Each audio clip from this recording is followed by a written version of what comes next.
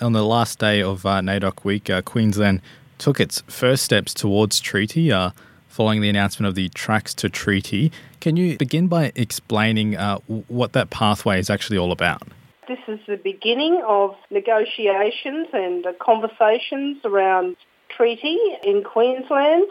What I'll be doing is co-chairing an eminent panel of people, consisting of people like the ex-Governor-General, Dame Quentin Bryce, Kerry O'Brien from the ABC, and Josephine Bourne, a Torres Strait Islander woman from Townsville, and Mick Gooder, who are on the eminent panel with me. Under that, we'll have a working group to work through the consultations to do them. And then we will report back as the eminent panel to advise on a proposed framework for future negotiations for Queensland, and that includes the timing, processes and next steps. So it's very much akin to the style of model that was put up for the Referendum Council, very similar. Now, as we know, this sort of follows in the steps of places like Victoria and the Northern Territory in terms of progression towards treaty. For you personally, how and why did you get involved in this process?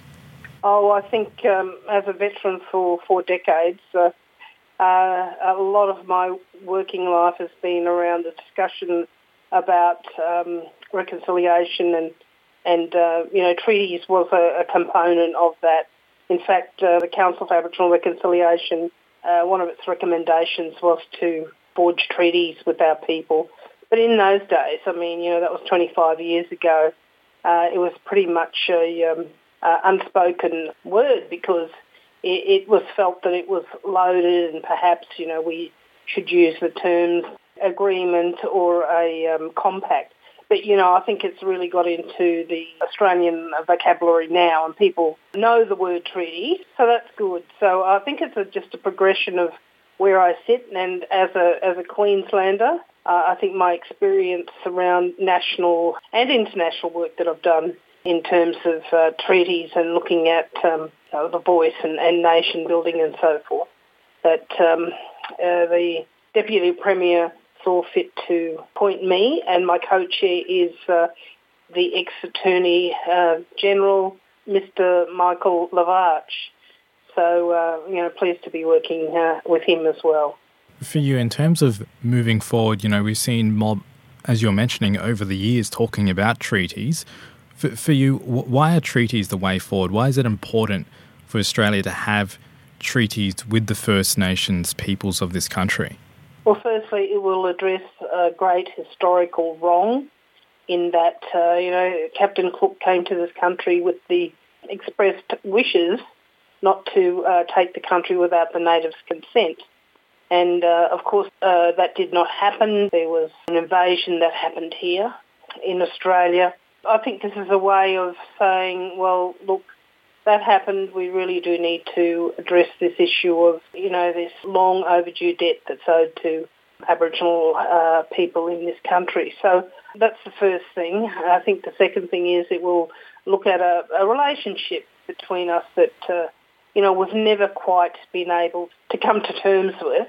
It will also look at, the rightful justice that our people need to have in our own cities, our own towns, regional areas, bush towns, etc. So it's about starting the conversation here in Queensland, and that to be facilitated right across the state, right up to the Torres Straits and as far south as Coolangatta here. And what happens after that is there'll be a consultation paper that will be publicly released. And, we're really hoping to engage all Queenslanders of every part of the community as well. So it's about time that we started, as have, Northern Territory, South Australia, WA, other states, Victoria, who've really now looked at, what a treaty might bring us.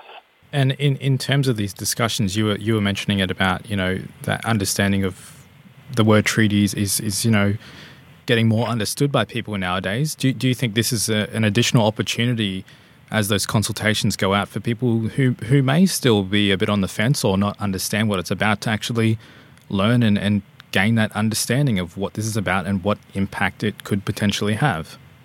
Yes, and I've seen that time and time again in the past 40 years. Is if you give people some information about what the concept is about and why we want it, those reasons, and how they can be involved, I really do think that kind of can change the nature of the narrative and the way that, we relate to each other. And we've just seen a lot of issues that have been sometimes people have shied away from, that have been, brought to the Australian public through education. And, I speak of probably the marriage equality one, for instance, that had a very successful campaign. What we're saying here in Queensland is that we're not going to rush it. It might take a couple of years or so, but at least we've started the process of having those conversations with all Queenslanders, right across this state. And definitely, I think a lot of people will definitely be feeling the sentiment that, it's something that has to be done correctly, and if it does need to take that extra bit of time to make sure that it is, I think most people are going to be on that sort of page. Yes. For you then, as an Aboriginal person, from Queensland, what are your aspirations from this whole sort of treaty process? What would you like to see come out of this? I'd like to see some way in which the public are informed, that they will understand, the implications of what a treaty might bring us. And I hope that, we can really have that recognition, justice and healing that need to be part of the package that goes with treaty making, that goes with truth-telling.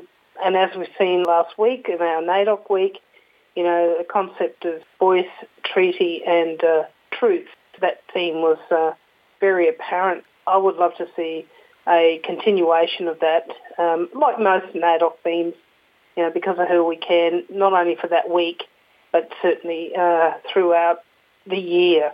And I think this is a great opportunity that we're able to put it on the front foot now and put it in the spotlight of this state and follow the rest of the states who have actually embarked on their treaty processes as well.